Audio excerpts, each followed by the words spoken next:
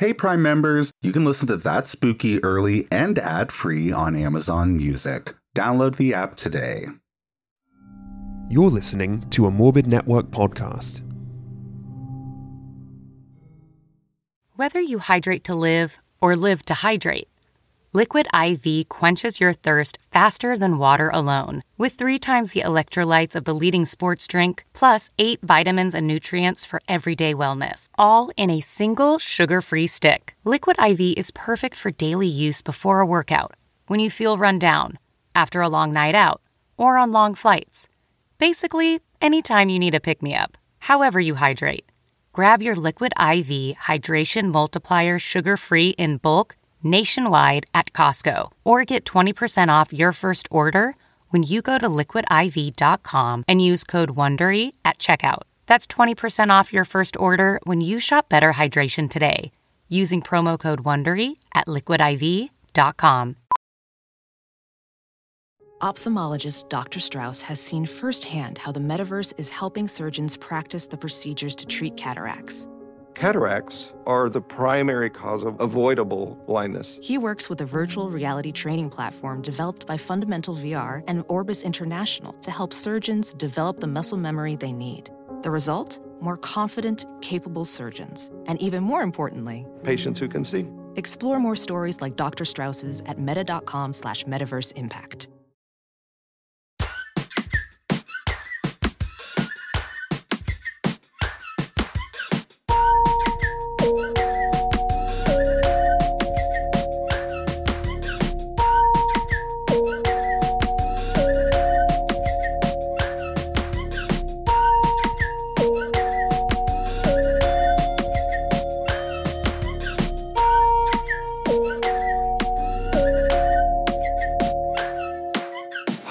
Welcome to That Spooky. I'm Johnny. And I'm Tyler. And this is a weekly podcast that's hosted by the 2 husbands of Joe Exotic that they didn't tell you about. Right, yeah, you didn't see us because we didn't sign the release forms. Yeah, and they didn't want us for that documentary anyway. They took one good look at us and they were like, nope, not enough earrings, too many teeth. Right, yeah. Yeah, they were like, it wouldn't be believable. But let it be known, there were lions, there were tigers, and there were bears, honey. And my. We loved him. Yeah. Yeah. So if you were listening to this in the future and you have no idea what we're talking about, A, hello, future. Hope Donald Trump's not the president of the United States anymore.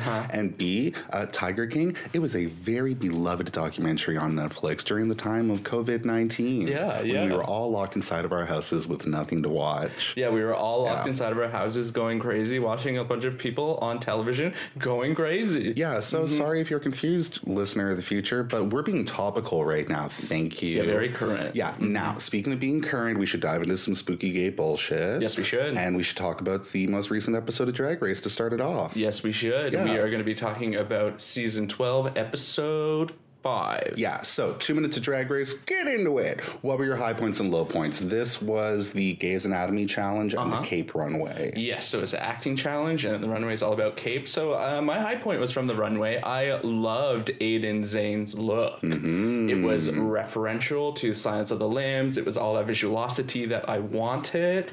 It was simple. You loved it so much it made you invent a word. Yes, it did. Yeah, visuosity. what's up? Yeah, you can just call me Tyra Banks. Thank you so much. You're welcome. But yeah, Aiden's look was great. It was very simple, and I feel like that's often, it seems to be what Aiden strives for in aesthetic, and sometimes it lands, sometimes it doesn't, but this time it was perfect. Totally. No, they definitely picked the right references to kind of pull into the outfit to make it scream Silence of the Lambs. Yeah. I think the only other way to kind of do it would be like naked from the waist down, tucked with a skin cape. Yeah, that's one way to do it. Yeah, and I just don't think that would pass the censor boards. Maybe not. But yeah, snaps for Aiden. Yeah. Yeah, we love that. All right. Well, I would say then that my high point is kind of like a multi-episode high point. It is RuPaul's love of Crystal Method's hair. Oh my God, yeah. Look, I hope that you, the listener, someday are loved by somebody as much as RuPaul loves that, in his words, El DeBarge hairdo, honey. You love that mullet. Look, nobody asked, but RuPaul has been constantly invoking the spirit of El DeBarge from DeBarge in the room in a reference that I don't think anybody else in the room aside from RuPaul really nobody gets. But everyone's just playing along and dancing to Rhythm of the Night whenever RuPaul starts singing it. And it's just a good time.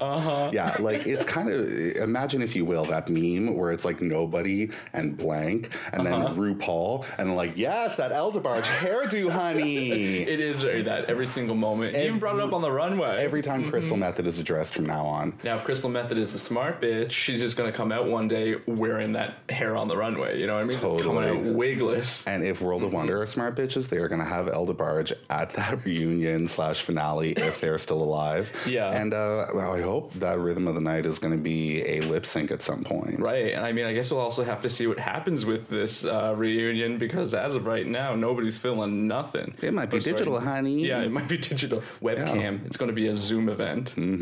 Truly. All right. So before we get too off the rails, we should say low points. Oh, yeah. So what were yours? Okay, my low point is just coming from the house of filter because Britta is driving me nuts. She needed a little bit more filter. She needed a little bit more filter on that Britta. I almost went into like a nanny accent there. I was like, she needed a little bit more filter. Yeah. Yeah. It's like, I love drama. It's a reality TV show. It's what you want. It's what you expect. But just that energy that she's bringing is not drama. It's just like bullying. And everybody is I mean, if you watched Untucked, you're going to know exactly what it is. If you haven't watched Untucked, you need to because everybody just started ganging up on Aiden and it was ridiculous. It was like triggering. It was wild. It was like, oh yeah, there's the spooky alternative person. Let's all gang up on them and pick on them. Like I've seen it before. I've seen it play out in real life. It's not cute. Even removed from like spooky alternative person, it's just like, oh, there's the quiet one that we perceive as inexperienced in the room. Yeah. Like, let's go for the throat. Yeah, more so just, no, I didn't love it. It was not a good look. But I will say, I loved when Heidi just told everybody to fuck off. Oh, yeah. No, that needs to be, immortalized. Fuck you, fuck you, fuck you, fuck you. It was like very Britney Spears. Completely. I hope that's tattooed on somebody at this point. Right? Yeah, truly. That was great. How about you? What was your low point? Well, I mean, I would say that my low point was kind of a challenge. No, I mean, I shouldn't say that. It's really just because I've never watched Grey's Anatomy, so I don't get the references necessarily. Right. That's not the challenge's fault. I would say that my low point of the episode would be the winner of the challenge. I mean, it was Shitty Predator. Right. Nobody asked for that. Yeah, Shardy Poop. Yeah, the queen who should not be named. So, yeah, not loving that. No, definitely. And the show's actually been really doing a good job editing around Shardy Pie. So then when all of a sudden you're like, oh, who's going to win? You're not even taking them into consideration. And then they do. And it's a little disappointing. And it's just like, oh, yeah, fuck. Yeah. Just snap to reality. Yeah. But anyway, it is what it is. Yeah. We can't change the past. We can only influence the future. Unfortunately. By the way, if you can't tell, I'm just holding back a whole lot of commentary because I don't want this spooky gay bullshit to be 20 minutes. Well, that's it. Well, maybe we should just move on to the next segment. I'm spooky gay bullshit. I'm just a ticking bomb at this point. I'm just like, yeah. Right. All right, gritting my teeth. All right. So now that is 2 minutes of Drag Race. We will talk about the next episode next week and have a good time. As we do. For now, before we get into your story for spooky gay bullshit, I just want to shed a little bit of light on something that some spooky bitches made us aware of in recent weeks. So if you are currently in self-isolation, quarantine, whatever from COVID-19, you might have some extra time on your hands. You might. And if you are looking for something free to do on the internet, you can hop over to winchestermysteryhouse.com or Catacombs, and that's catacombs with an e.paris.fr, and do, respectively, a virtual tour of the catacombs or a video tour of the Winchester Mystery House. I mean, how cool is that? Yeah, it's super cool. It's super spooky, and I wasn't aware of it until Danielle and Hillary sent us the links of the catacombs one, and then Hillary and somebody else, I think somebody else, maybe not, but if it was you and I'm not shouting you out, let us know. I'll throw it in oopsie poopsies, but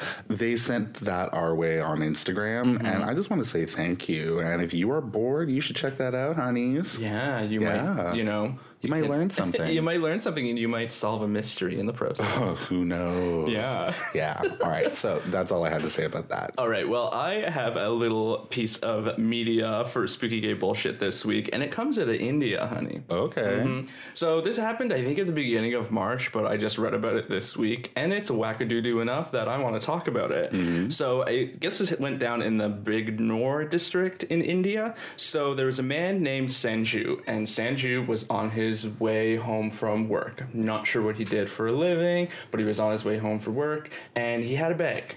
And he went into his home, and there his wife was. Her name is Sunita, and she was just in the house getting things ready for dinner. He was home a little bit earlier than expected, whatever. But he had this bag, and he was like, hey, can you cook this for me for dinner? Mm-hmm. And when she looked at it, it was a severed hand. No, ma'am. A human hand. Okay. Yeah. He brought it home and asked his wife, his loving wife, to please cook it for him for dinner. Okay, so I'm assuming this wasn't a common occurrence in the household. No. Okay, this was the first hand he had brought home. It was the first hand. I think it was the first body part that he had brought home. The first human body part, at least. He's like, happy 5th anniversary, honey. It's the handiversary. Right, Didn't you exactly. know? Now, Sunita was so freaked out that she literally just fainted. Okay. She just fainted in the home, but when she came to, she awoke to her husband. Dangling the hand on her? No. No. No, but he was already in the middle of preparing the hand for supper. Oh. Uh-huh. So she freaked out. She ran out of the house. She locked him in the house and then called the authorities. I mean, that's smart. It's the thing to do. Sure. So the police show up. They arrest him. They confiscate the hand. Had he been eating it? He hadn't been eating it yet. As far as I know. Yeah. I don't think so. But they basically tested it. They verified that it was, yes, human skin, human flesh, a human hand, and they arrested him. They come to find out that he is a bit of an alcoholic, so he was drunk at the time. Mm-hmm. He's also has some undiagnosed mental illness because a few days prior he had also attacked his father. So there was more going on than just deciding, hey, I want to eat this hand. This wasn't just like a dad joke gone too far. No, like I could see this as like a Halloween dad joke, you know, where he comes home and he's like, I went to the butcher, honey. Right, yeah. You know, and he has like, totally. Yeah, it wasn't that. There was definitely some mental illness at play. So he's currently in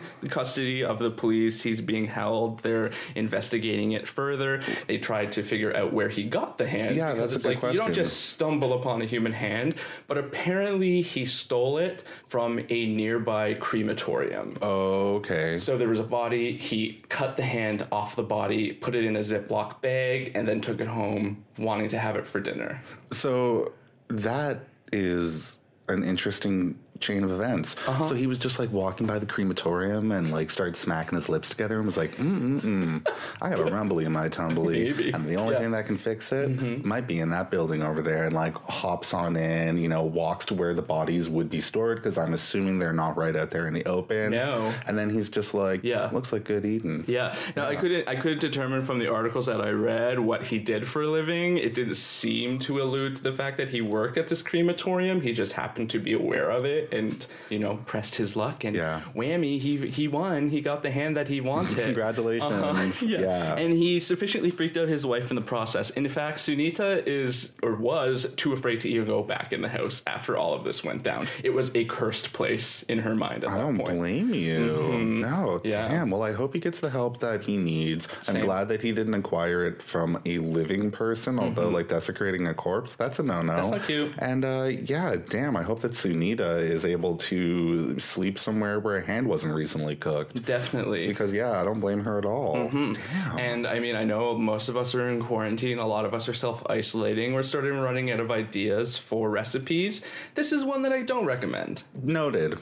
Yeah. All right. Yeah. Well, if it pops up on Bon Appetit, you say, no. No, Claire, thank you for the recipe. I will not take it. Right. Shouldn't you be doing like a gourmet chef attempts video right now? Not serving up hand recipes. Right. It's just do something fun with potatoes. Just do that. Yeah. I didn't mean to call her out. She was just the only Bon Appetit chef I could think about in the moment. All right. So thank you, Tyler. You're welcome. Oh, damn. All right. So anything else for Oopsie Poopsies? Oh, we're getting into Oopsie Poopsies? Oh, I mean Spooky Gay bullshit. Nothing more for Spooky Gay bullshit, but I do actually have something for Oopsie Poopsies. Wonderful. So that was my Freudian slip because, now it's time for Oopsie Poopsies. So I just want to apologize on behalf of us for evoking Kirstie Alley. Yeah. Because literally... We didn't really evoke her so much as we talked about 25 tips for a better life from her. Right. Yeah. The 25 things we didn't know. Oh, sorry. Yeah, but essentially, literally the day that the episode dropped last week, so on Wednesday, she was being run through the press because she was thanking Donald Trump for doing such an amazing job leading the country. Yeah. And I mean,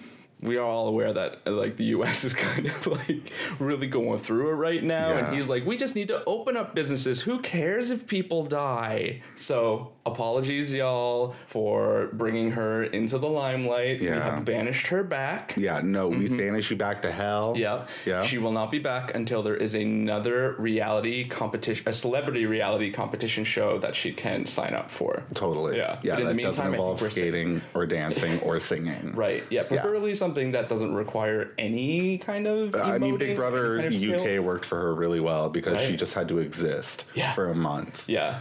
And existing, she's pretty good at that. She was actually sadly entertaining on that. Anyway, let's move forward. Yeah. All right. So I don't have any oopsie poopsies this week, but I do have a little bit of housekeeping that I just want to attend to. I just want to shine a little bit of light on the fact that on the Secret Society That Doesn't Suck, we have mini episodes called Spooky Snacks, where we do topics that are a little bit too short for the main show. And recently, not only did we cover our first spontaneous human combustion, but in this most recent episode, we covered what may be the most fun conspiracy theory we've ever covered. Absolutely. The one about Avril Lavigne being dead and replaced with a clone that has assumed her identity. So if you have not listened to it yet, we invite you to hop on over to the Secret Society and do so ASAP. It will definitely lift your spirits during these COVID times. Yeah. During the reign of Ms. Rona. Yeah. And if you're able to join the Secret Society, like we were saying over the last few episodes, we would really appreciate it because these two divas are day jobless due to Ms. Rona. So support your girls if you can. If you can't, it's cool. We got a wiener dog to put through college over here. Right, and he's going to go through a lot of college because he's dumb and he's going to fail a lot. Yeah, and I mean dumb in a cute way. Yeah. Like you look at a baby and you say, you're so dumb. Yeah, except he actually is kind of dumb. He can't even, like, scratch his head. He can ding a bell to get a treat. Yeah. Yeah. That's because he's an opportunist. VR training platforms, like the one developed by Fundamental VR and Orbis International, are helping surgeons train over and over before operating on real patients. As you practice each skill, the muscle memory starts to develop. Learn more at meta.com/metaverseimpact. Botox Cosmetic, out of botulinum toxin A, FDA approved for over 20 years. So, talk to your specialist to see if Botox Cosmetic is right for you. For full prescribing information, including boxed warning, visit BotoxCosmetic.com or call 877-351-0300. Remember to ask for Botox Cosmetic by name. To see for yourself and learn more, visit BotoxCosmetic.com. That's BotoxCosmetic.com. Because he's a wiener dog. True. Very true. All right. So that's all I have for housekeeping and oopsie poopsies. And that's all I have for housekeeping, and that's all I have for oopsie poopsie. So I guess we can just get into it, stupid. All right. I love that. And you're going first this week, right? Cute. Yeah. What did you bring? All right. So we're going back into the cool waters of true crime, and cool as in cold and chilling, because this week I am going to be talking about the hyena of Keirataro. Okay, first question. Is it an actual hyena? No. Oh. It is a human. Okay. And I think it's Keirataro. Maybe it's Keirataro. I'll probably say both interchangeably, and both are probably wrong. But I'm going to do my best with my Spanish pronunciations because this is in Mexico. I support you. Thank you. All right. So around 5 a.m. on April 24th, 1989, Veronica Vazquez is awoken by the sound of her telephone ringing. She answered the phone to a distressed Claudia Minagos. Now, Claudia Minagos was a friend of Veronica who lived in a small home in Querétaro City, Mexico, with her 3 children, 6-year-old Alfredo, 9-year-old Ana Belén, and 11-year-old Claudia Maria. Okay. Now, Claudia Minagos was recently separated from her husband, Alfredo Castano, whom she had an argument with the day prior after he dropped their children off to her home after school. Got it. Now, on the phone, Claudia was distressed. She said she had been woken up by voices that were keeping her awake and and Veronica did what she could to try and calm Claudia down over the phone. She told Claudia to try to go back to bed, to get some sleep, and that she would be by later in the morning to check in on her. Unassured, Claudia ended her conversation with Veronica, and Veronica went back to sleep. Ooh. Now, later on that morning, Veronica arrived to Claudia's home in Querétaro, and she walked up to the front door and knocked, but there was no answer. She knocked again, and then eventually Claudia opened the door. Veronica was immediately struck by Claudia's appearance. She was fully dressed, but covered in blood, and seemed to be in a state of shock. Now, Veronica asked her what was wrong, what had happened, and then immediately she remembered the children. Veronica asked Claudia where Alfredo, Anne Boleyn, and Claudia Maria were, but no response. Veronica hurried up the stairs towards their bedroom, and the amount of blood in the home was disconcerting. Upstairs, Veronica found each child dead, murdered in their beds. Excuse me, are you sure you're not just reading the script of La Llorona? I mean, it kind of sounds like that, doesn't it? Yeah, totally. Mm-hmm. Damn. Yeah, but from what I understand, there's no relation from that and this. But regardless, when Veronica came upon this, she was just completely shocked, and she ran downstairs. She passed by Claudia and went out the door. She found a telephone and immediately called the police, and then after calling the police, Veronica called Claudia's husband, Alfredo. Now, when the police arrived on the scene, they, as well, were horrified, having described the home as looking like something out of a horror movie. Mm-hmm. There was blood all along the floors and walls, in the kitchen, in the living room, and all the way up the stairs. Ascending the stairs, the upstairs corridor was just as horrific. The bathroom was covered in blood, and then they entered each bedroom.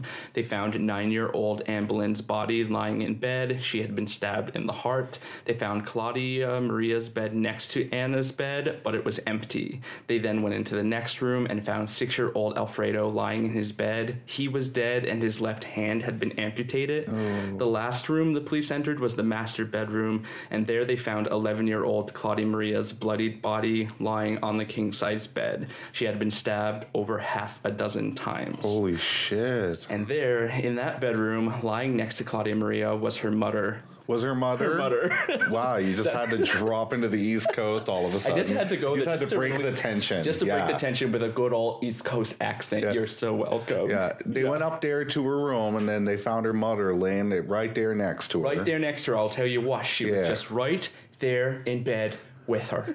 Now, fun fact, you can actually get like East Coast dictionaries in all of the trinket shops and gift shops all throughout the East Coast. It's called the Mother Tongue. Yeah. I'm sure you can. Yeah, you definitely can. Right next to the Great Big C records, right? Oh, hell yeah. Mm-hmm. And the Anne Marie albums. Totally. And they have tape versions of them all. Yeah, they do. Because the average age of their clientele is dead. All right. So, perfect. Moving on, back to the story. So the police, they're at the scene of this crime. They find Claudia Maria's body dead in bed and her mother lying next to her. Mm-hmm. Initially, they thought that Claudia was also dead, but when they checked for a pulse, they found that she was alive. She was just kind of lying in this catatonic state. So an ambulance was called, and Claudia was taken to a nearby hospital, and then the bodies of Alfreda, Anna Boleyn, Claudia Maria were picked up by the coroner, and the house was taped off, and an investigation went underway. Mm-hmm. So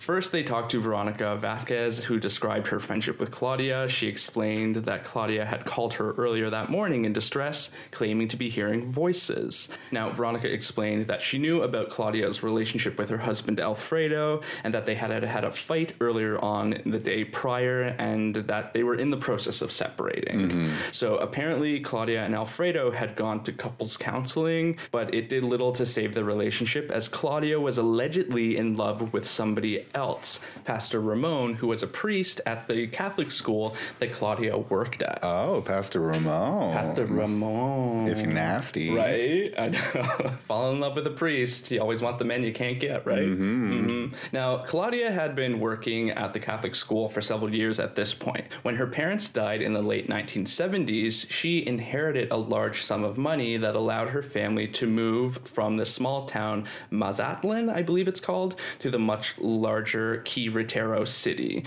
And by now, they had already given birth to their eldest daughter, Claudia Maria, who was just an infant at the time. Now, in Querétaro City, Alfred was able to open up a clothing shop, and Claudia was able to pick up a shift at his shop from time to time, although her primary work was as a catechism, ethics, and religious teacher at the Catholic school where she ended up meeting Pastor Ramon. That sounds riveting. No wonder she needed to have an affair to spice things up. Right? Yeah. There's nothing like catechism that makes you go, woo!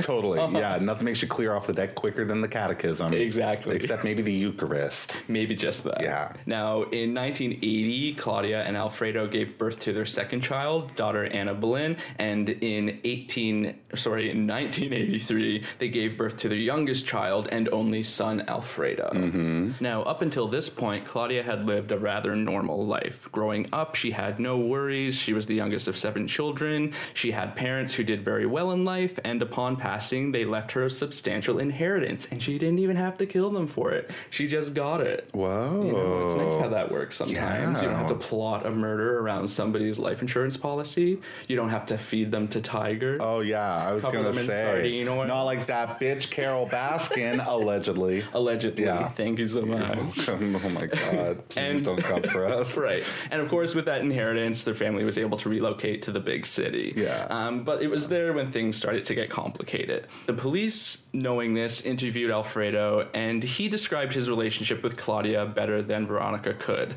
So by the early 1980s, Alfredo and Claudia began to take couples counseling. And according to Alfredo, Claudia began to exhibit psychological problems. Alfredo described shifts in her personality, that she would become more irritable and more unpredictable, which put a strain on the relationship as a whole. Alfredo said that couples counseling did little to save the relationship, especially when Claudia started to exhibit feelings for her coworker, Pastor Ramon. Oh. She started making claims that she was in communication with angels, which became the last straw for Alfredo, who, after years of trying to save the relationship, moved out of the house, leaving his children with Claudia. Now, it's worth noting that Alfredo didn't straight up run away. He was still very present in the lives of his children. Mm-hmm. He'd pick them up from school, spend afternoons, evenings, weekends with them. Basically, all the time that he could afford, he spent with them. And according to Alfredo, he did the best he could to be present in their lives.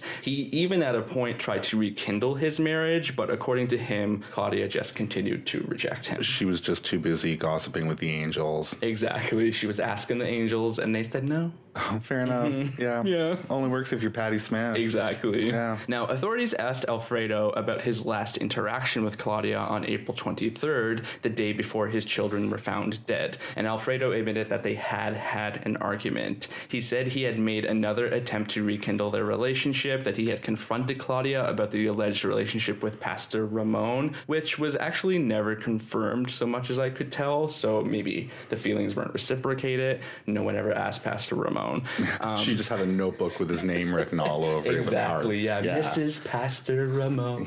Yeah. With hearts and those cool S's. Totally. Yeah. Pastor, just the one S in Pastor. Yeah. Mm-hmm. Oh, I like that. Right? That's way more hip. Yeah, that'd be like if he were one of the Ramones. Yeah. Exactly. I just like to imagine him from here on in like a black leather jacket, jeans with like a black mop hair. Right, but just like Joey Ramone, but as a priest. Yeah. I love that. Yeah.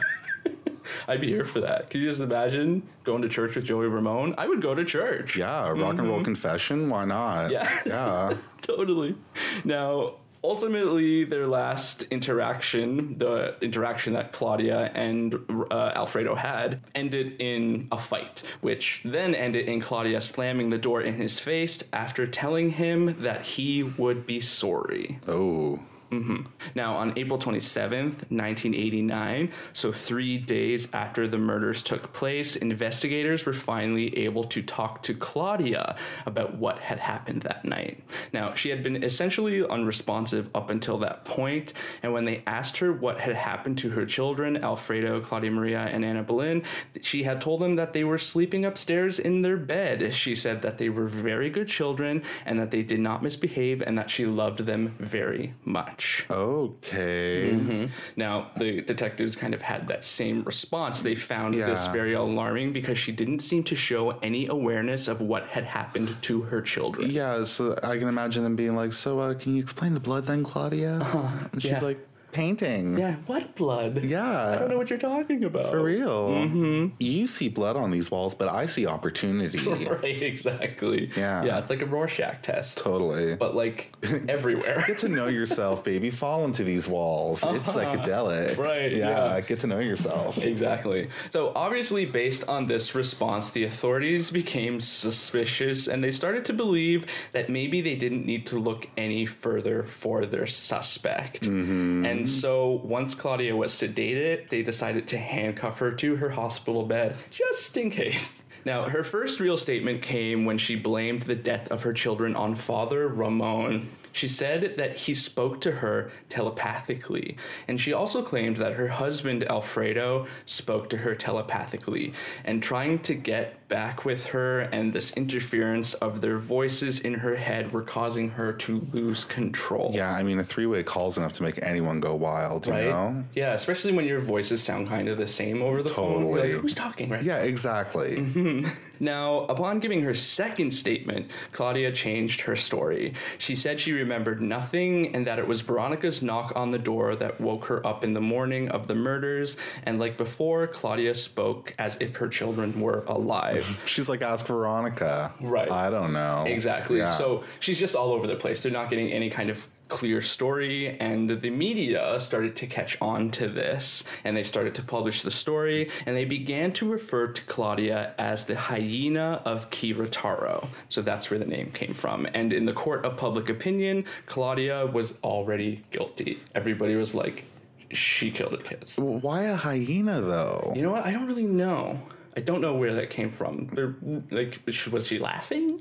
Maybe? That seems like a dig, you know? Yeah. But, you know, it sounds sensational, so the media's going to run with it, right? Yeah, you could have called her like the T-Rex, you know?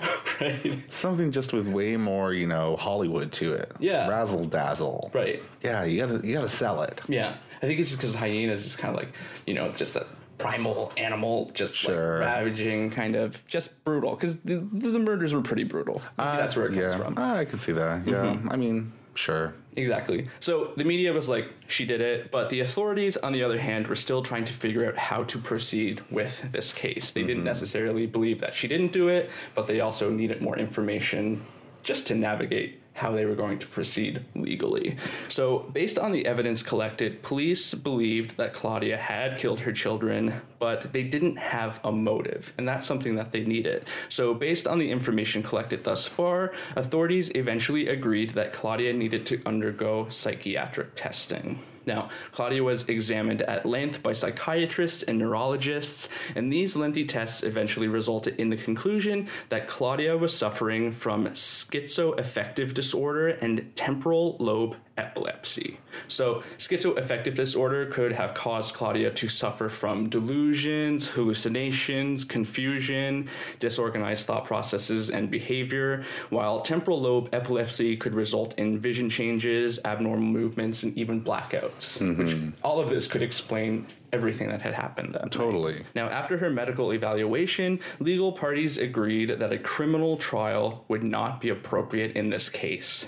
And the authorities believe that Claudia was guilty of having committed triple filicide, but they don't believe she committed the act with a sound mind. So they pushed to have Claudia incarcerated into a psychiatric hospital. Now, pushing the investigation forward, authorities were able to determine more or less what had happened that night. So they determined that around 4 a.m., Claudia woke up to the sound of voices, believing them to be the voices of angels and demons. She's like, guys, it's too late for a slumber party right now. Exactly. Mom's going to hear us. We're going to get in trouble. Yeah. You can't have any more bagel bites. You gotta get out of here, man. Yeah. So as she laid in bed and these voices were going on, the voices more than likely got louder, which would have made it impossible for her to fall asleep, which would have been around the time in which she would have called Veronica Veronica for help, who, as we know, told her she'd be by later on that morning. Now, around 5 a.m., authorities believe, after getting off the phone with Veronica, that Claudia got dressed and then went downstairs into the kitchen where she grabbed 3 knives, one for each child. They believe that the voices in her head were urging her to kill her children and that each kill needed to be done with a separate knife. Now, some speculate that she believed her children were evil, demonic, but no one knows for sure the rationale behind why she did what she did next. Now, ascending the stairs, Claudia first went into 6-year-old Alfredo's room. She woke him up and then pinned him down and then started slicing into his arm with a kitchen knife until his left hand had been amputated. The screams would have woken up 11-year-old Claudia Maria, who ran to his room. When she saw what was happening, she began screaming, begging her mother to stop, and then Claudia would have then stabbed Alfredo fatally before picking up another knife and attacking Claudia Maria, stabbing her 6 times, puncturing her lungs, but not killing her. It would have been at this point that Claudia Maria's screams woke the nearby neighbors, yet no one ever called the police or checked in on the family at that time. So later, people reported hearing noises and screams in the night, but no one did anything. Fuck. Live with that. You know what I mean? Like, that's some heavy fucking guilt. Well, yeah, and I mean, those would not be the kind of screams where you'd be going, oh, they're just playing in the middle of the night. Like, that's screaming bloody murder. Literally. Fuck. So after stabbing Claudia Maria, Claudia went into the girl's bedroom where she fatally stabbed 9-year-old Anna Bennett in her heart, and they believed that there was no struggle, there was no sign of evidence, so maybe she was still asleep. After killing Anna, Claudia would have then gone downstairs, chasing after Claudia Maria, where she found her passed out on the floor. Claudia then would have stabbed her daughter one more time, killing her, and then dragged her body up the stairs and onto the bed of the master's room. It's believed that after that, Claudia went back downstairs, washed 2 of the 3 knives before going upstairs to sleep next to Claudia Maria's body, before eventually being woken up by Veronica's knocks at the door hours later. Now, there are some reports that Claudia had tried to take her own life by slashing her wrists with one of the knives, but I couldn't find any verification of that outside of one of my sources. I will say most of the sources in regards to this case are written in Spanish, so there were only a few English sources I could get, and only one of them mentioned that fact. So I'm putting that in there, but skeptically. Yeah, take it with a grain of salt. Exactly. So after this investigation was finished by the police and they determined what had likely happened, Claudia would be formally sentenced to 30 years incarceration in 1991, which was actually the minimal sentencing in Mexico for a crime such as this. And she was then transferred to a maximum security facility for the criminally insane. So she would be getting out sometime soon. Yes, her 30-year incarceration would have started in 1989, which meant that she was eligible for release in 2019. Oh. And there's not a lot of information about it, but Claudia was apparently released from prison in April of 2019. No, ma'am. So I think she's about 64 at this point in time, and she is out and she is free. Now, she was released into the care of her relatives, and I believe the judge had a stipulation that she had to maintain like medical monitoring. So she had to keep visiting like healthcare professionals and things like that. So she's not just out free and nobody knows where she is. She is being monitored and helped and kind of being, they're just kind of determining how she's going to cope with this release, this freedom, if she can take it. Yeah, and I mean, like, hey, I got nothing against rehabilitation. Like, that can be a thing. Like, I'm not closing off that conversation by any means, you know. But yeah, holy fuck, that's just a lot to come back from. It's a lot to come back from. You're gonna get public scrutiny forever because 3 kids were killed. Yeah, your own kids. Yeah, and mental health clearly is involved in this, and it's to blame, and if she didn't suffer from those illnesses, she probably wouldn't have done what she did. Yeah, she wasn't necessarily herself in those moments, but she did do it, and people don't understand mental health, and people are going to look at that and be like, she murdered 3 kids, she should never be released. Other people will look at that and be like, maybe she should be given a chance to kind of rehabilitate and find a place in society. Yeah, it's complicated. It's very complicated. There are 2 sides of the argument. We could argue them all day. Yeah, because, I mean, in one sense, you're kind of pleading a case of, like, temporary insanity. Exactly. Like, not the word I would use for it, but kind of legally, that's how they would look at it. Exactly. I get you. And that was kind of the umbrella of the law in which she was tried under. Okay. Now, nobody knows exactly where she is living today, except the people who need to know, and that's probably a good thing. But the home in which the murders took place still stands today, and it's remained abandoned ever since the murders occurred. It's now really vandalized. It's been broken into many, many times. It's in a big state of disrepair, and it's been sold over and over and over again. But it's also just become a really morbid tourist attraction for people. Like, people specifically go there to look at the house because it's alleged that it is haunted. Of course. There have actually been paranormal investigators who have gone in and filmed investigations in the house.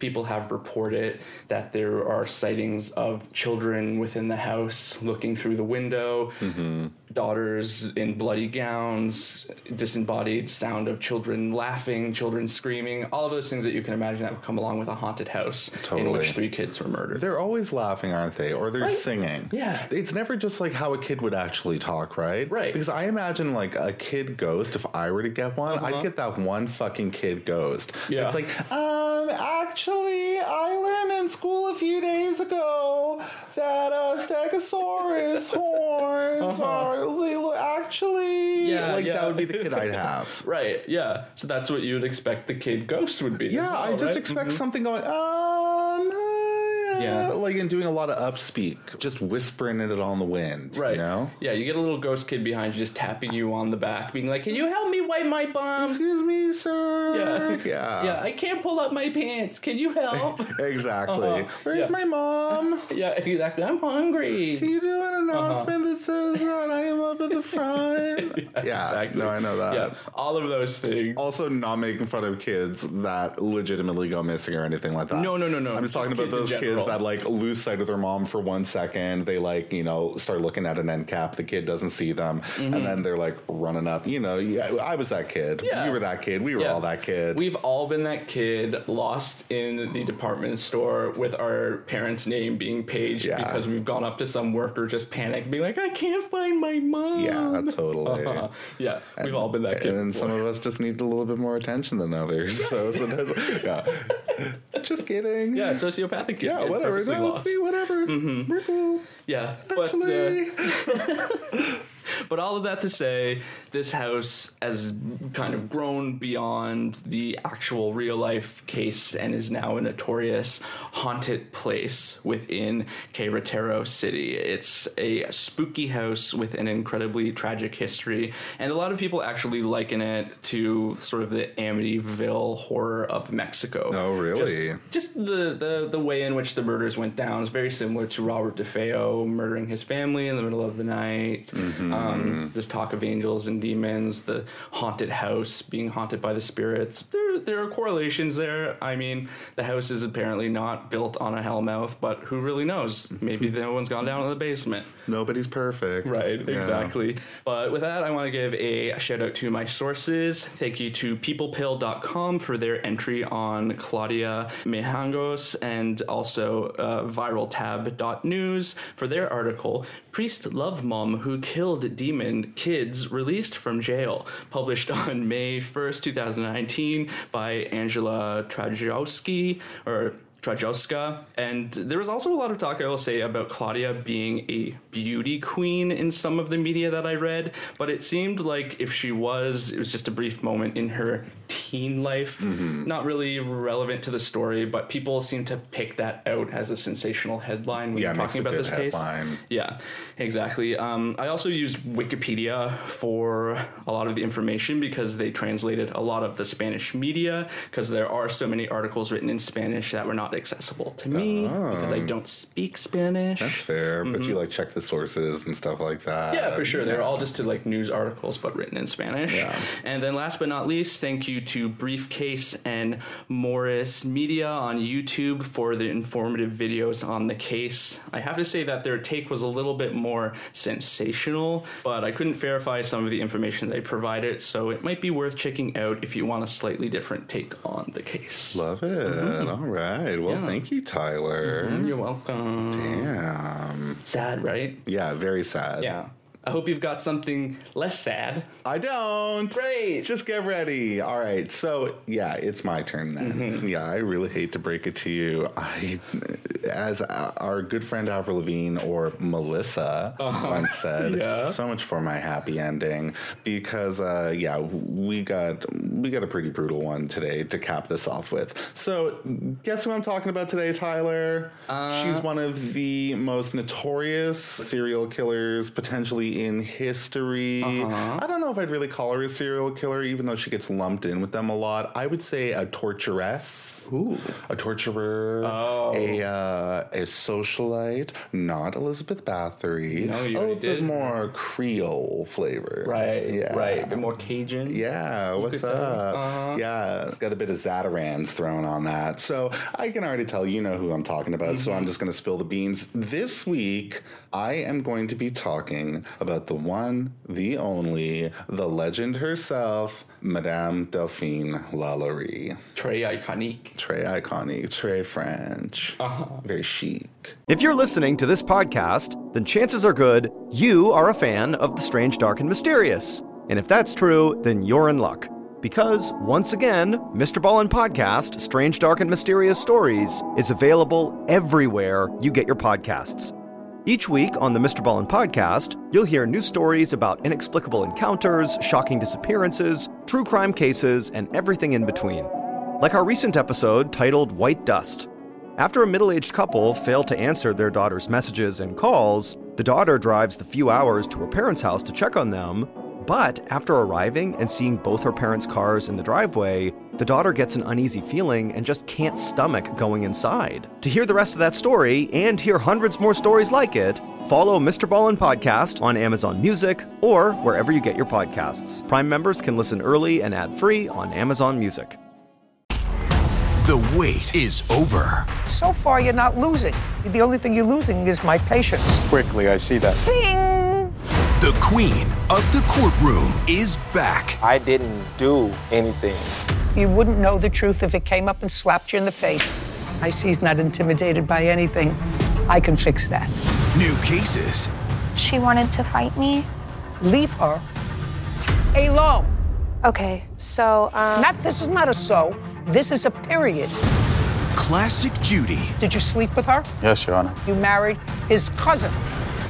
his brother. That's not him. Yes, ma'am. I would make a beeline for the door. The Emmy Award-winning series returns. How did I know that? I have a crystal ball in my head. It's an all-new season. It's streaming. You can say anything. Judy Justice. Only on Freevee.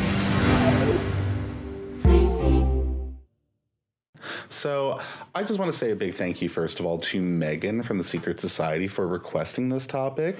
Megan, with no H in Megan, may I add? Thank you so much. This one's for you, baby.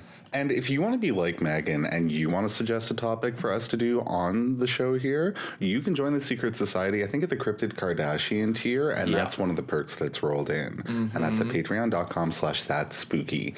Ding dong, darling. All right, so let's talk about Delphine Lalaurie. Let's do it. So we're going to hop around a little bit in terms of timeline, but just trust me on this one. It'll make sense. Right, like Alyssa Edwards, you're switching it up. Exactly. Mm-hmm. And I'm running around the studio doing high kicks and dipping. Yeah. All right, so the drama basically pops off on April 10th of 1834 when there was a large fire at a palatial residence on Royal Street in New Orleans, Louisiana. Mm-hmm. Now, this mansion was the home of Madame Delphine Lalaurie. Now, she was a well-known Creole socialite around New Orleans. She lived in the home with two of her daughters and a number of slaves that the family quote unquote owned, but we're going to say kidnapped. Yeah. Because, just a heads up, no human being truly owns another human being. And just a heads up, we will be talking about slavery today. I know that for some people it's a little bit of a touchy subject, but it is something in the recent history, and it has a lot to do with this story. So just a heads up, we will, be talking about that as part of this discussion. Now, like I was saying, there was a fire at this mansion. Madame Delphine Lalaurie was in the house. Her husband was there at the time, but they were kind of split, so it was a little bit questionable why he was there. His name was Leonard Lalaurie. He was a well-known doctor in the area. Okay. And her 2 daughters, as well as a number of people who worked at the home. And this fire was a rager. So police and firefighters arrived at the scene, and they began working trying to extinguish it, while other, people from the neighborhood started to band together and, tried to create some sort of recovery effort, support the firefighters in any way possible. Also, Alti, this is 1834, and as we've discussed in the past, firefighting was a little bit of the Wild West back in the day. Yeah, so I'm sure they were just like, anybody, come on in, we'll give you a hat. Right, yeah, give us a bucket. Run into that fire, please. Yeah, so basically, the family was found safe after not that much time, but there were still a number of slaves that were left unaccounted for. So the neighbors and the firefighters asked Delphine where the slaves were, and, we're going to try to go help them or something like that, but they were more or less told to mind their own business. Delphine supposedly said, "Never mind the servants, save my valuables. This way, gentlemen, this way." What a fucking bitch. Yeah, and really not a good sign. Period. So, according to some, there were also some faint screams that were coming from the home. So this made things even more suspect and made things, even more heightened. Basically, regardless of the lack of assistance from the Lalauries, the neighbors and the firefighters were just like, well, fuck you, then we're going to go in there and save those people. Now, when they get into the house, at first, on the main floor, they're looking around for people. They're not hearing the screams directly coming from that floor, but they do hear something in the kitchen. So they go in there and they find a woman chained to the fucking stove. Yeah, like it was the cook for the house. She was a slave, and she was a 70-year-old woman, and she was chained by her ankle to the stove. So they managed to cut her off and rescue her. Right. Now, this is pretty fucked up in and of itself, and right away people have questions.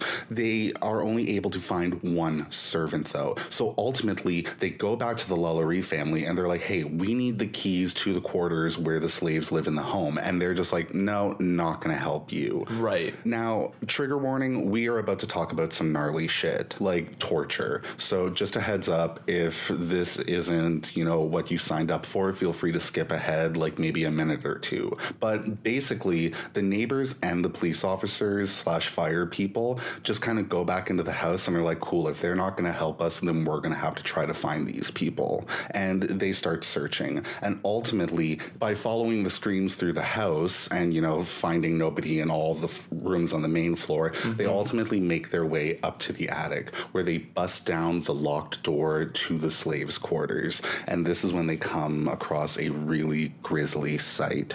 So in that room that was locked at the top of the house, which is on fire, there were 7 people chained up. All of them were black slaves. They were chained by their necks. Some of them were mutilated. They were cut. They had limbs pulled in extremely uncomfortable positions. Essentially, they were contorted into place and shackled. Most of them were put in spiked collars so that their heads were kept in certain positions so that they couldn't, move around or anything like that.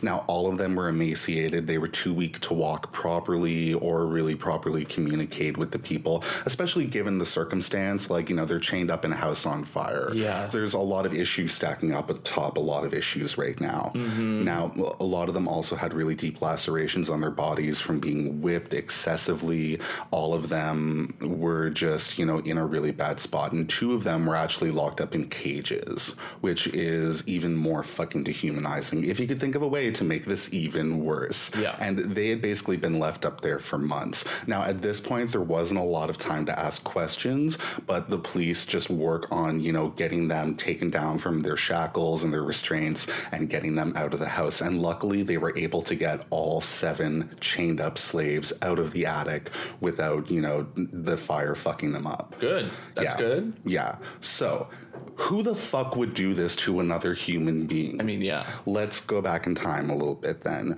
Who is Madame Delphine Lalaurie, the person who runs this house?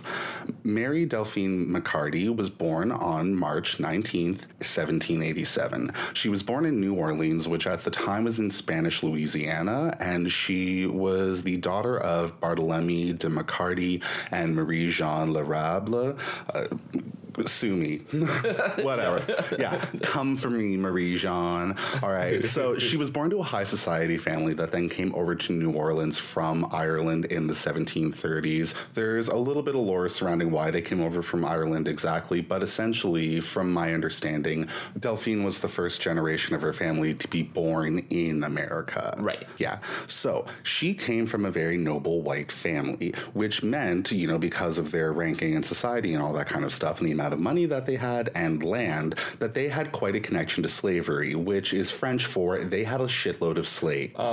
Now, aside from white people being historically, the absolute fucking worst, some people wondered where Delphine's especially brutal regard for slaves came from. Right. The landscape at the time was not good. There was a lot of blood on a lot of people's hands, but Delphine was like Carrie. Right. Yeah, it's like if you're making the bad people look good, then you're real bad. Yeah, if you're acting as a foil to those folks, you're really doing it wrong. Now, historians have pointed to Delphine Lalaurie's family's history with slavery. A lot of people believe that maybe she was just raised in a home that was a little bit of a pressure cooker that had a lot of hatred in it. And then, that plus a few other environmental things that we'll talk about a little bit later kind of brought her to the point that she was at. Because it was said in 1771 that Delphine Lalaurie's uncle had been murdered by his slaves in a little bit of an uprising. Now, like I was saying, this could have caused her to be raised with a really extreme attitude towards slaves.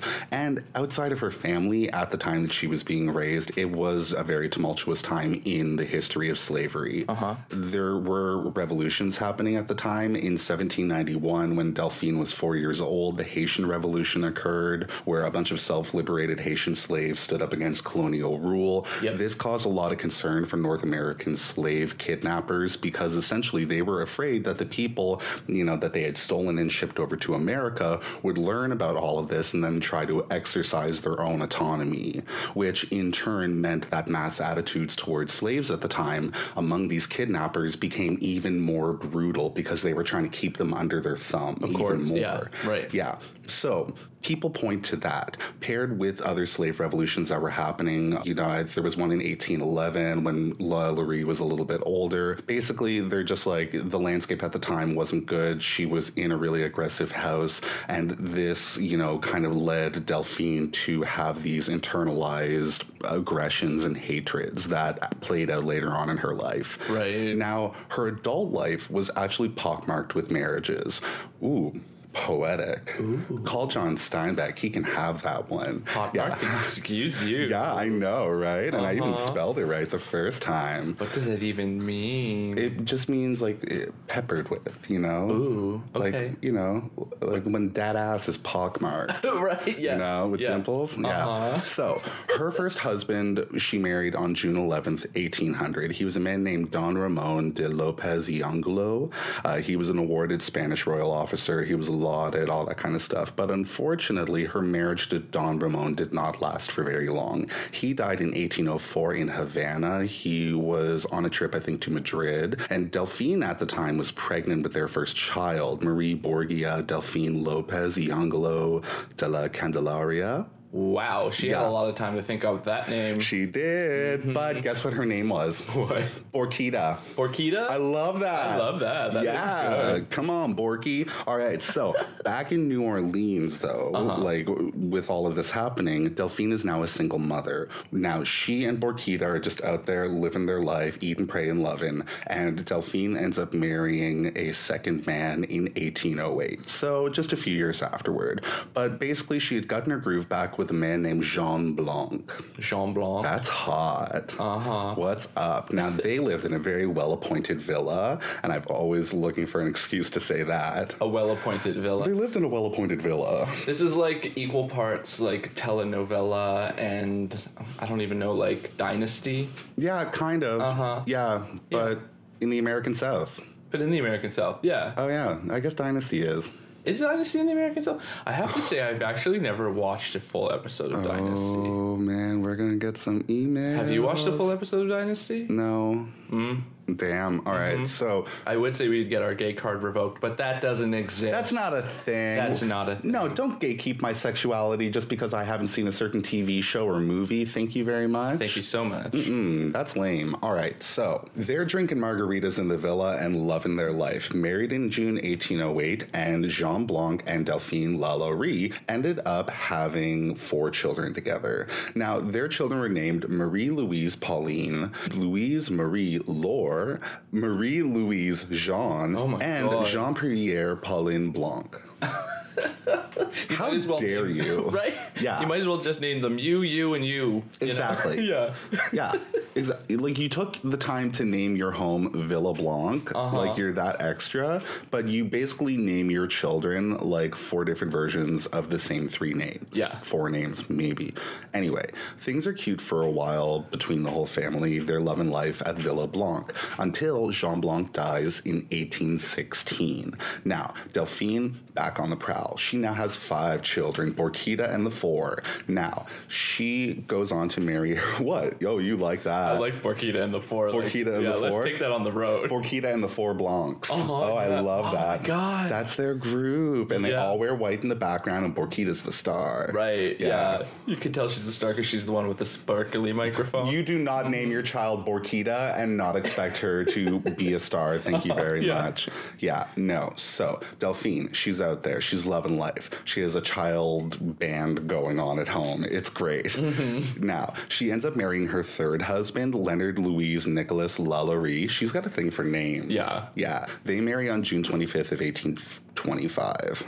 It took me a moment there. Now, he is a young doctor, as I was saying. By that, I mean that he was like quite a few years her junior. I don't mean that it was like a Doogie Howser situation going on. Right. But the 2 of them ended up buying a property at 1140 Royal Street in New Orleans and ended up, building a 2-story mansion there, which was completed by 1832. Now, this is the house that we have been talking about, honey, with the locked attic and everything. Yeah. So, maybe it was the construction that, weighed heavy on the relationship. Maybe it was the personalities. Maybe Borquita was starting drama. Who knows? But the marriage ended up falling apart between Delphine and Leonard Lalaurie. But this was just shortly after the mansion was finished. Right. Now, like I was saying, Leonard was there on the day. So the 2 of them split, but they still remained in contact. He was still hanging around the house. Things were a little bit nebulous. It was more of a marriage of convenience at this point. It's like, we built this big house, we might as well both share it. Exactly. But Delphine did officially file for separation on November 16th of 1832. She had claimed in the paperwork that, quote, he treated her in such a manner as to render their living together unsupportable. And this was actually confirmed on paper by her son and 2 of the daughters that she had had with Jean Blanc that were living with them at the time. Now, some people have debated the finality of the separation, like I was saying, but we'll put that on the back burner for now. Who am I to investigate her love life? Right. She has so many other things going on. Yeah. Wouldn't want to start rumors about Delphine Lalaurie. No. You wouldn't want not to tarnish her reputation. Oh, how dare I. Now, it was actually said that when the fire took place in 1834, Leonard Lalaurie said to a judge named Jean-Francois Canon, who was there, in the area trying to help, quote, some people had better stay at home rather than come to other people's houses and dictate laws and meddle with other people's business. Excuse me? So it also sounds like maybe he knew what was going on. Yeah, and was playing a little bit of defense for Delphine at this point. But anyway, we'll get back to the fire very shortly. Sure. Now, once set up in the house in 1832, like once construction's complete, Delphine is there with her daughters and her son. But it's also said that around this time, maybe because Leonard for the last few years had been away from home home so much, doing his doctor thing, and they had been having a tumultuous relationship, maybe because of, many other factors, Delphine started to become increasingly brutal with the staff that worked at the estate. So bad, in fact, it was said that her daughters from time to time would try to intervene, but then they too would be punished for trying to step in or trying to feed the slaves that Delphine was starving and beating. Now, there are some mixed takes on this. Generally speaking, it was said that all of Lalaury's slaves seemed excessively disheveled. A lot of people said that they looked haggard in person, but in contrast, it was also said that Delphine was known to be very polite to black people in public. It was also brought up later in court records that Delphine had freed 2 of the home's slaves, one of them Jean-Louise in 1819, and then the second one, De Vince, in 1832. Although, as it turns out, the first one, Jean-Louise, was due to a request that was in a will. Basically, it was somebody's dying wish for this one particular person to be freed. Okay. And then they believe that De Vince was likely because he had gotten to a certain age and he had had, an outstanding record of employment, in quote-unquote, of kidnapping through his time working with the family. So ultimately, as, a nicety, they released him in his elder years. So I guess this was etiquette at the time or something like that. Right. But a lot of people now just believe that that was kind of for show. But regardless of her efforts, there were still rumors kind of spreading throughout the community of New Orleans in the early 1830s, late 1820s, that there was something up with how the Lalaurys were treating their slaves. People noticed, even though Delphine was playing real nice, everybody that worked at her home looked really, beaten up and really disheveled. Like, there were just some things that were a little too outstanding. But I also just kind of love the idea of all of these slave owners having righteous indignation about how somebody else is treating their slaves. Like, you are all pieces of shit. Like, this is like Tiger King, where all, like Doc Antle, Joe Exotic, and that bitch Carol Baskin are all like pointing their fingers at each other, being like, you're exploiting cats, you're exploiting cats. And it's like, none of you are right. Yeah, you're all objectively terrible. Yeah, at the end of the day, that's kind of what we learned from Tiger King. There doesn't always have to be a protagonist. No. Yeah, truly. But this is kind of the thing. People were just like, things are not going right at the Lalaurie home, regardless of how much they're smiling in public. Right. And people cited some pretty freaky stuff. So folks who came by the house noticed that the home's cook was chained to the stove by the ankle. Right. And that was a cause for alarm. And then, there also just so happened to be that room upstairs that nobody was allowed to go near or ask questions about. Now, those were the quarters that the slaves were locked up in and being tortured in. But I shouldn't really call them quarters because they weren't necessarily, where everybody came to sleep at the end of the day. If you worked at the home, you knew that that was the room that if you went up to it, you never came down from it. Right. It was the place nobody wanted to go. Exactly. Now, the rumors were actually so rampant throughout the community of, high society and stuff like that in New Orleans that the police ended up getting involved to do a welfare check of sorts at the Lalaurie mansion. Now, this was in about 1832, I believe, but basically during the visit, a representative from, local police came by and they reminded Delphine of the laws surrounding slave ownership.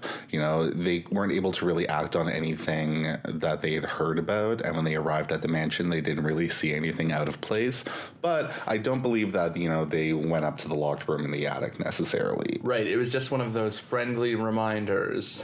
Exactly. They were just kind of popping in to remind them of the rules. Now, like I was saying, that was about 1832. There were actually other check-ins that were done in 1828 and 1829 because of the rumors that had been circulating in the area. So this wasn't any new news. Now, shortly after the visit in 1832, Delphine Lalaurie and her family found themselves in hot water once again in relation to the slaves being kept at the home. Now, it wasn't so much finding themselves in hot water again as much as it kind of just was diving headfirst into a boiling pot of hot water. Which they turned on themselves. Yeah, no, they were not victims in any of this, the Lalauries. I mean, maybe the daughters in a way because they were kind of under the thumb of their mother and it seemed like she was oppressing them as well. Right. You know, in her own special way. But yeah, no, there was a lot of blood on everyone's hands. So Delphine, on that day in 1832 that I'm about to talk about, was having her hair brushed by a 12-year-old slave named Leah. Now, on this day, everything's going fine, but it was said that things took a turn for the worst when Leah hit a snag in Delphine's hair as she was brushing it, which caused it to pull. Now, Delphine, a full-grown-ass adult, dealt with a slight hair pull as a reasonable, emotionally grounded adult human being would. Of course, she grabbed a whip and started chasing young Leah through the home in an attempt to catch her and beat her senseless. What the fuck? Like, your scalp's not that sensitive, honey. No, but Delphine got an owie, and now she needs to get revenge on a 12-year-old. Right. Yeah. Like, don't blame the kid. Maybe we should blame your dirty-ass hair, Delphine. Right, yeah. Like, look, I'm not coming for people who get tangles in their hair. That happens. But if it's that serious, maybe you should consider showering and detangling your hair more than once a fortnight. Yeah, or comb your own hair. Don't make a 12-year-old do it. Yeah, or can somebody get this bitch a bottle of No More Tears shampoo? Thank you so much. Because she obviously needs it. Yeah, because she can't handle life's little inconveniences. Right, she needs like that L'Oreal shampoo that's shaped like a little fish, which, by the way, is still going to make you cry if you get it in your eye. Yeah, totally. It's false marketing. Have you tried it out to see? I mean, no, I haven't, but just knowing kids, if they get anything in their eye, they're going to cry, even if it doesn't hurt. Completely. It's like when you stub your toe and you go, ow, but it didn't actually hurt. Yeah, it's just reflex. Yeah. Exactly. I cry at a lot of things. I get it. All right. So anyway, Leah is completely terrified by this obviously unhinged woman chasing her around with a whip. And it was said in an attempt to lose her, she ended up being forced out onto the mansion's roof. Oh, no. Now, Delphine still chased her, cornering Leah until she fell off the roof to her death. Now, the Lullaries were just kind of like, what do we do with this now? So they haphazardly bury Leah on the property. The thing was, this wasn't the first time something like this reportedly happened. It was also said that there was another man who was a slave or, you know, a kidnappee of the family who had supposedly jumped out of a third-story window from the home instead of being subjected to torture. Right. I'm assuming at this point in time the home wasn't as developed around because there's a lot of buildings around it nowadays. But I guess in the 1700s, maybe it's possible that people wouldn't notice people just randomly falling off of your roof into the street. Well, here's the thing. People noticed, and reportedly the window that this guy jumped out of was then covered over with concrete. Now, there is a concreted over window on the second story of the home. Okay. But I'm not 100% sure if that is historical fact or something that was embellished upon a little bit later on, because as we will talk about a little bit later, this story has been embellished quite a bit in the history There's a lot books. of razzle-dazzle. Yeah. But basically, when Leah fell out the window in 1933, people took notice. The neighbors saw it happen, and they noticed the burial of the body. Now, Leah's death leads to another investigation of the conditions at the Lullarie mansion. And this time, things go a little bit differently. The family ended up being fined $300, and they were forced to forfeit the 9 slaves that worked at the home. Now, this would have been all well and good, but unfortunately, those same 9 slaves were ultimately bought back by someone in the family and then were reinstated at the Lullarie household. Yeah, so there was no running away for them, essentially. Right, because they just had money to throw around. Exactly.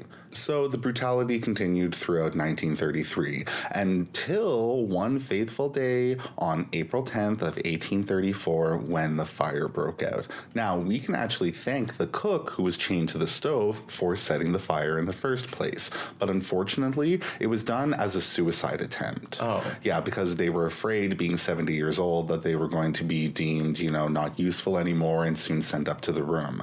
You know, that plus the fact that they were being constantly tortured and were chained to a stove that they had to work at day in, day out. You know, basically they were just kind of at the end of their rope.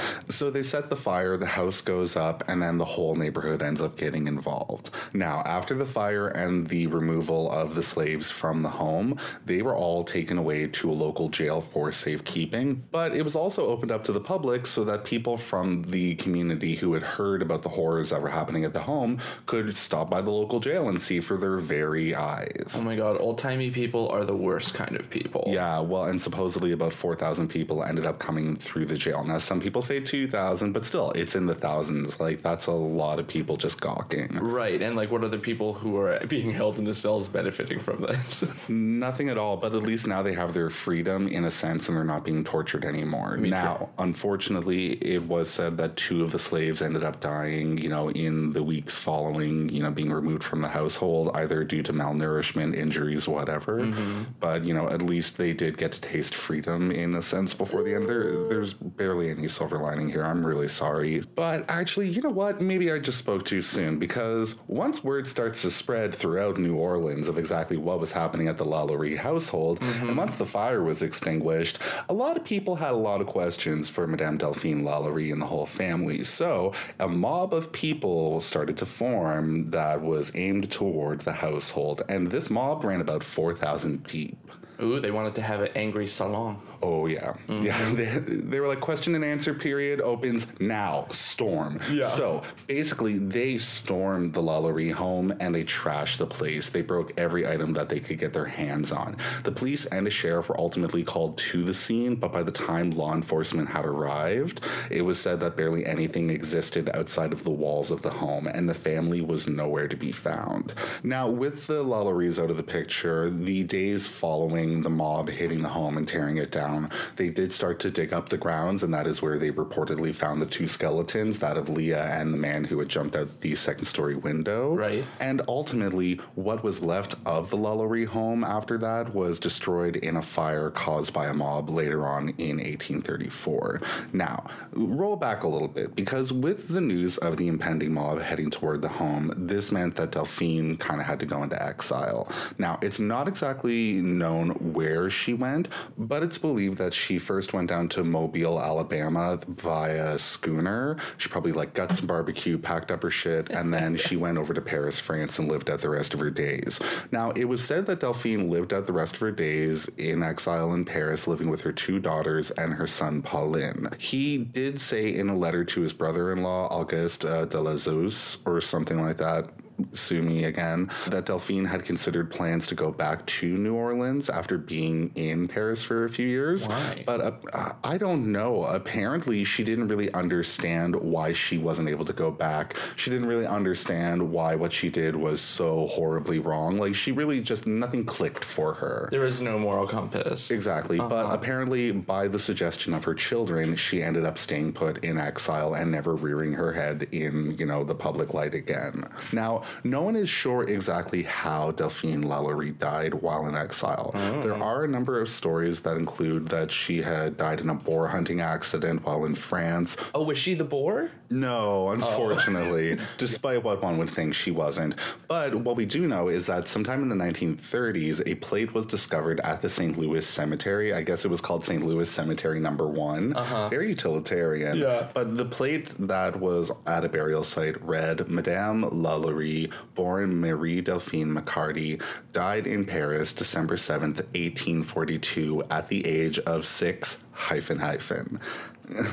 Mysterious. Yeah, because nobody ever wants to tell their age, darling. Oh, right. Yeah. But why 2 hyphens? Why not just one? That would suggest that she was 600 years old. And maybe it's like the old-timey version of ... Oh, right. Or sometimes when you're typing in Word and you need to make a hyphen and you have to hit the dash twice. Yeah. And then sometimes it makes the hyphen and then sometimes it doesn't. You're like, why? Yeah. Why didn't it make the hyphen? You call Bill Gates and you're like, why have you betrayed me? Yeah. Yeah, so basically this pops up in a graveyard sometime in the 1930s. The person that runs the graveyard notices it and is like, okay, well, that was a thing. Then the French archives of Paris actually say that she died on December 7th of 1849, though, which would have made her 62 years old. So there is a little bit of, question as to what was going on there.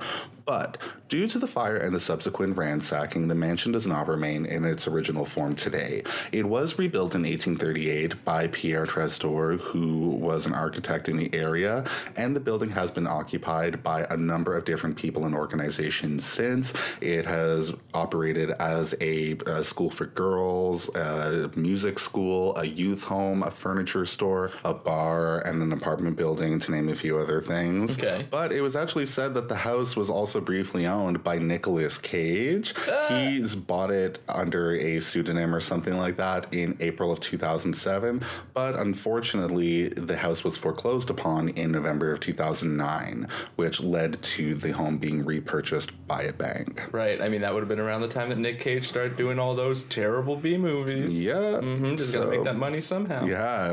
Well, and I mean, I guess that money wasn't going to the LaLaurie home because it left his hands then. So the fun thing about the house, though, is that it's actually considered one of the most haunted spots in all of Louisiana.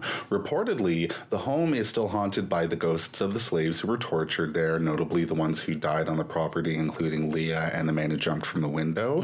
And reportedly, when the home was apartments, a tenant was found mysteriously murdered in his room in 1894. The murder was never solved, but according to people that knew the man who was murdered, he had been telling friends that he had been dealing with sprites lately, and also supposedly had said that there was something demonic in the home that would not rest until he was dead. Ooh. So yeah, not too many years after the LaLauries left the home and it was rebuilt, people were already starting to clock the spirits and stuff like that, allegedly.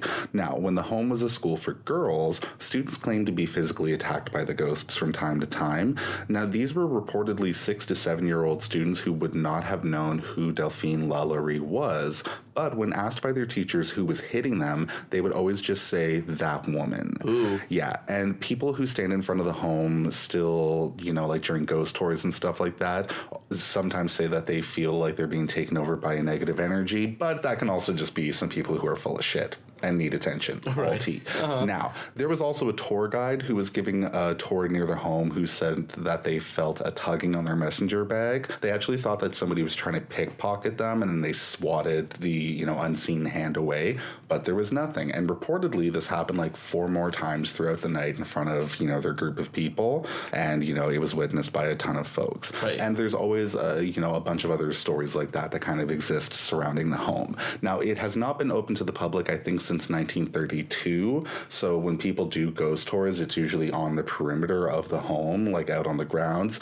But they say that because of, the bodies that were buried out there and stuff like that, the sidewalk is just as spooky ooky as getting in. Right, yeah, the spooky ooky era goes on and on, or I guess aura, not era, but maybe era. What would be the spooky era? If you were to define one, I guess ghosts are mostly old-timey, like the I would say the era? spiritualist era, actually. Yeah. Yeah, totally, like the late 1800s into the early 1900s. Yes. Now, it has been said, with all of this in mind, that the LaLaurie home, since Delphine LaLaurie, has not been occupied by any tenant for more than 6 years.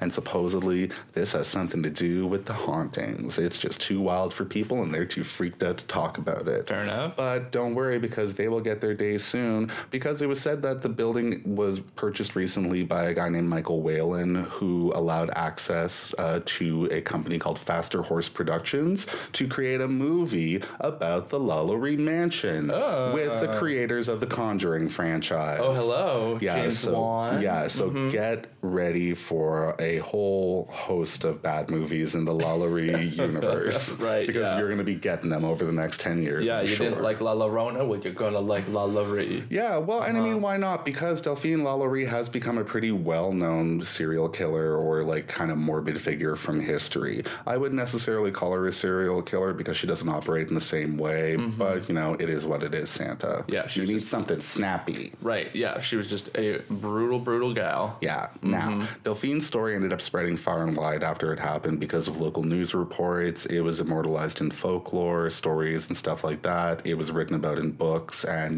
kind of traveled very quickly. Some do say that the stories of the slaves' torture, though, were embellished quite a bit. Okay. And, again, trigger warning, I'm just going to give you a little bit of a laundry list here, so skip ahead 15 or 20 seconds if you don't want to hear it.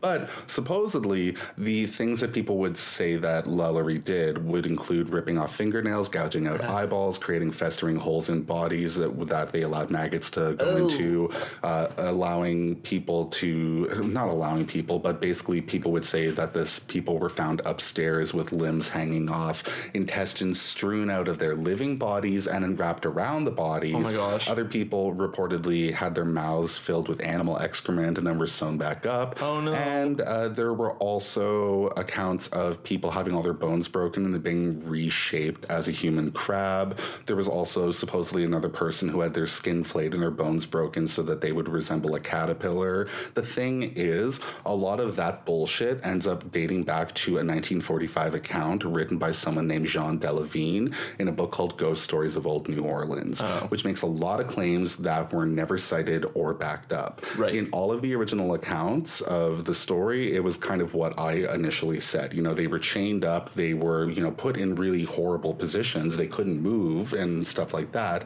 but it wasn't necessarily like the hostile levels of torture that people usually associate with this story. Yeah, this wasn't the prequel for Human Centipede. Exactly. Now, there is another collection of local ghost and vampire stories from 1998 that further embellishes the stories to include the people being flayed, and actually this is where the broken bones that were reset to make people look like crabs and caterpillars supposedly come into play. But again, unsubstantiated, no sources given. Everything that was written by people who were in the room, in the house, or in the area at the time within the first, 50 to 100 years after this happened, didn't go that far. Now, it was said that some bodies were recovered from the house that weren't accounted for. Some people say up to 100 bodies, but again, the only official document that they had were the 2 bodies that they uncovered on the grounds after the house was demolished. But regardless of the historical accuracy of this, most contemporary retellings of the story tend to include these details. So they tend to go like super brutal in terms of the torture, and then they allude to the fact that there were hundreds of bodies, when in reality there were 7 people who were recovered from the upstairs room, and then that one 70-year-old woman who was chained to the stove downstairs. Right, so it's all speculative. And I mean, regardless of like this whole resetting bodies and turning people into human caterpillars and all that stuff, the initial accounts are brutal enough. Exactly. No, totally. And if you are kind of wondering about the timeline here, because I'm really accounting for 8 people that were rescued from the home, and like I was saying before, they had 9 slaves that were reinstated into the home. I do believe that 9th person was the gentleman who was let off for good behavior and his elderly age, around age 1832 or so. So that's kind of how that shook down. But again, like, there is concrete evidence of a certain amount of people who were in the home that this was happening to. But much like the Elizabeth Bathory story, this has been embellished over time, basically to create this image of Delphine Lalaurie as a complete monster. She was a monster, but she wasn't mythical. She was very human. And ultimately, the truth falls between these accounts somewhere. You know, there are people who try to go back and look at it and make it look like Delphine Lalaurie is completely exonerated in all of this and did nothing. I think that is a little bit extreme. But like I said, what I presented earlier on is the closest thing that I believe to like what truly happened that day, or what was discovered that day. Right. In these wild retellings, there are some other claims that Leonard Lalaurie was actually the person who was doing all of this to the slaves in the home. Supposedly, he was getting really into Haitian voodoo, and the torture was ultimately experiments that he was doing to create the most subservient and docile slave possible, like trying to zombify people. And then folks, kind of cite him as the main catalyst in all the brutality. But really, I feel like that's also just kind of weaving in this weird attitude that people have toward voodoo and stuff like that, just to make the story kind of more spicy and sexy. Right, yeah. Yeah. Now, speaking of spicy and sexy, the story recently kind of popped back up into public consciousness through American Horror Story. In the Coven season, Delphine Lalaurie was a featured player. Like, she was, I think, in just about every episode. She was played by Kathy Bates, and Kathy Bates did a really good job. I mean, if you have not watched American Horror Story Coven yet, watch that. It's worth it. but apparently very historically inaccurate. Very historically inaccurate. But, you know, it is kind of fun if you do want to see Delphine Lalaurie get some sort of comeuppance, because she does get it in that series. And in life, she never really did get it. She never really understood what she did was wrong, and she just kind of got to live out the rest of her days in Paris. Right, which is kind of brutal, because I have to say, like, my first introduction to her really was through her as a character on American Horror Story, and just reading accounts and just reading little things. I've never gone deep into her history. I thought she did get some kind of punishment in the end, but it doesn't sound like she really did. No, she was driven out of her home in Louisiana. She went on the run and then basically got to live out her days in ignorance. Right. Yeah. Which sucks. It does. And that is the story of Madame Delphine Lalaurie. It fucking sucks. It really does, yeah. It's kind of like the Tiger King. There's not that moment where you're like, yes. Yeah. You're just like, ooh. That's why you should watch American Horror Story Coven, because you get to see her get her comeuppance. Right. And yeah, it's pretty funny. Now, thank you to our sources, or thank you to my sources, actually. They're all mine, baby. Bergproperties.com for the article, Nicolas Cage buys house in New Orleans, French Quarter for $3,450,000 by Bob Goldsboro, written in April of 2007. Thank you to findagrave.com for their entry on Marie Delphine Lalaurie. Thank you to All Things Interesting for Madame Lalaurie's Most Sickening Acts of Torture and Murder, written by Katie Serena in October of 2017. Thank you to Vice for their article, A Portrait of Cruelty, Madame Marie Delphine Lalaurie, written by, I don't know, because it just says sponsored. But that was written by Sponsored in March of 2015. Love it. Thank you to AncientOrigins.net for Delphine Lalaurie, A Beautiful Face, Masks Evil Deeds, written by Alexa Vukovic on December 2019. Thank you to the lineup for Madame Delphine Lalaurie, The Most Evil Woman in New Orleans, written by Stephen Cazale in April of 2019. Thank you to FrenchQuarterPhantoms.com for the real story behind the Lalaurie Mansion, New Orleans' most haunted home, written by author unknown. And thank you to Ghost City Tours for your entry on the Lalaurie Mansion. Yeah. Yeah, you're all sweeties. Thank you so much. Yeah. And thank you, Johnny, for bringing that story to that spooky, because it's kind of an infamous one, and I'm a little surprised at how much I didn't know about it. Well, you're welcome, but ultimately you can thank Megan without an H for that one, because she hooked us up, baby. She made it happen. She manifested it. She truly did. Now, speaking of manifesting, you manifested some knowledge today. We filled our brains up with a lot of information, and I'm looking at you right now, and I only got one question. Tyler, what did you learn today? I mean, maybe it's the cop-out at what you learned, but, like, don't believe everything you heard, because I thought I knew this story relatively well, and I didn't. I just got wrapped up in all the sensational facts and all the rumors, the gossips and rumors. Don't listen to the gossips and rumors. Yeah, just because Ryan Murphy tells you it's true, it doesn't mean it's true, baby. Right. Cite your sources. Truly. Yeah. Because I truly did think that her daughters got wrapped up in a mob and were kind of publicly executed, and that didn't happen at all. No, and her head didn't get chopped off, and then she lived as a disembodied head, brain that wouldn't die style, well, I mean, and forced to watch Roots. Yeah, that didn't happen either. Yeah. Although, again, it would have been lovely. Yeah.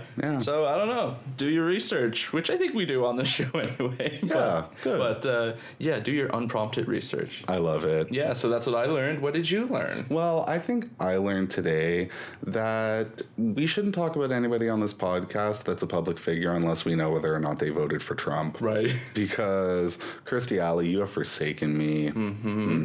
That hurts. I do love Drop Dead Gorgeous, but there's more to that movie than just Kirstie Alley. Yeah, and I mean, look, I'm not trying to say that you need to not love somebody based on their political views, but I'm not going to give a platform to that bullshit, especially when she's given a platform to that bullshit. Yeah. So, thank you. That's what I learned. All right, so that brings us to the next portion of the show then. Tyler, you have a review to read, don't you? I do. It's review time. And this one comes from Apple Podcasts. It's from _Emma_Anda_, which is Amanda, and it's from the United States. And she says, love, 4 stars. Y'all are so amazing. 4? 5 stars. I was about to say. I was sorry about it. Sorry, Amanda. Oh, sorry yeah. for throwing you under the bus. I'm a 5-star only diva. Yeah, Sorry. Yeah. 5 stars. It's hotels that are 4 stars. Don't come for Yeah, me. but we're not a hotel. Yeah, You can't stay here. No. Anyway, Amanda says, y'all are so amazing, especially if I'm having a bad day. Y'all always cheer me up. I literally laugh out loud sometimes. 3 purple hearts and 3 kissy face emojis. Damn, well, 3 purple hearts and 3 kissy face emojis right back at you, Amanda. Mm-hmm. Thank you. Thank you. That's so sweet. Yeah, we're going to rate you 5 stars. Yeah, I would never rate you 4 stars, and I would hope you would do the same for me.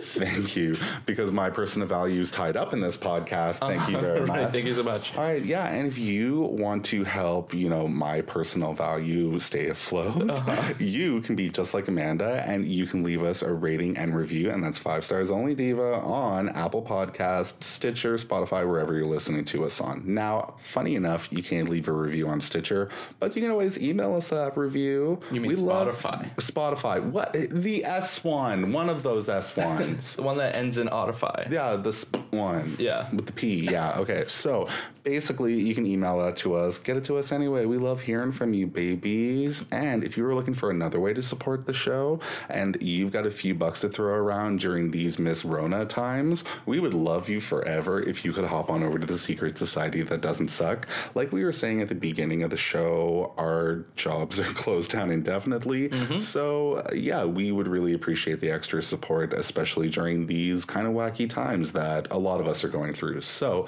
if you can't, we totally understand. But there are some fun perks in there for you. So you get weekly mini episodes called Spooky Snacks, and they're not so mini, honey.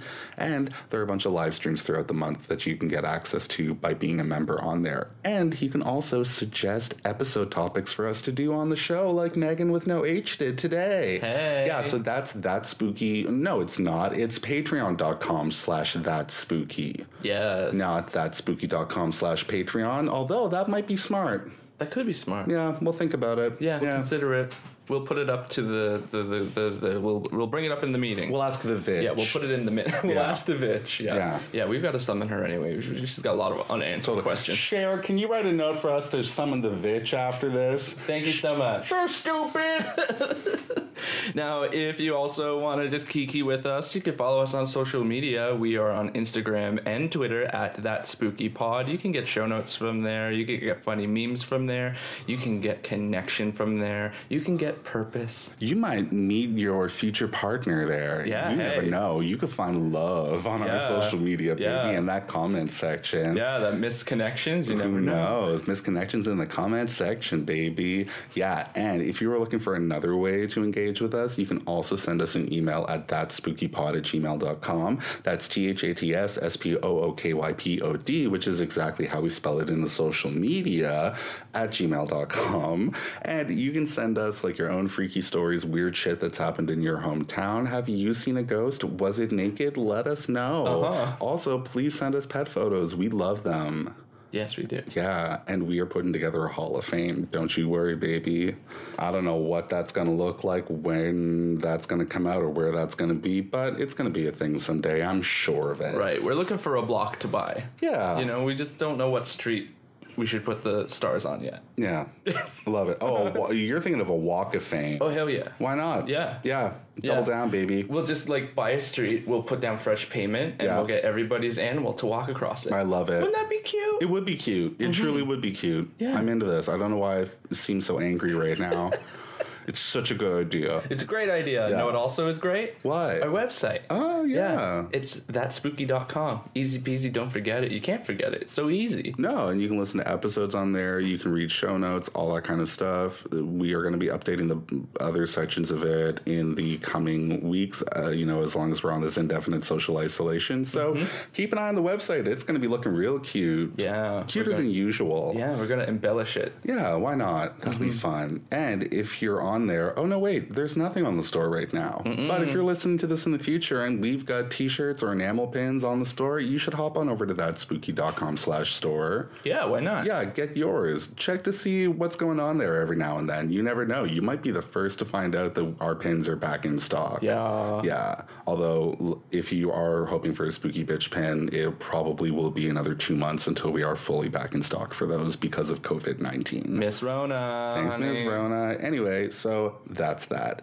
Thank you so much for joining us this week, everyone. It was real cute. It was cute. Yeah, we hope that you're staying safe. We hope that you're staying healthy. We hope that the medical practitioners in your hometown are able to get the masks and the gloves that they need. Mm-hmm. Yeah. Yeah. And I was reading a report. Donald Trump is blaming healthcare workers now for hoarding masks. Can you believe it? Totally, yeah. Because they just wanted to add another level of drama to the situation. Yeah. For some reason, he doesn't understand why they may be in more demand at this point in time, because from what I understand is they're pretty much a one-use item in the hospitals. Like, you use it once, you take it off, you can't use it again. It's ineffective. Yeah, but look at Donald Trump. I doubt he's ever spent any meaningful time in a hospital outside of facelifts in his life. You know he could use one, honestly. Well, I mean, yeah, don't tell me, tell him. Yeah. Anyway. Right. Anyway, on that note, you don't need a facelift, listener. You've got natural beauty. And the older you get, the more stunning you get. You're like a fine wine. You're like Harrison Ford. Oh, yeah. Yeah. Or Debbie Harry. Yeah, totally. Yeah. Oh, my God, Grace Jones. Grace Jones is perfect, too. Oh, yeah. Oh, Grace Jones. Yeah. I love Grace Jones. She told Lady Gaga off. Because she's seen it all before, because she's Grace Jones. So we'll see you next week. We love you very much. Kissy kisses. And don't forget, if you're going to be a bitch, be a spooky bitch. Bye. Hey, Prime members, you can listen to That Spooky early and ad-free on Amazon Music. Download the Amazon Music app today. Or you can listen early and ad-free with Wondery Plus in Apple Podcasts. Before you go, tell us about yourself by completing a short survey at Wondery.com/survey.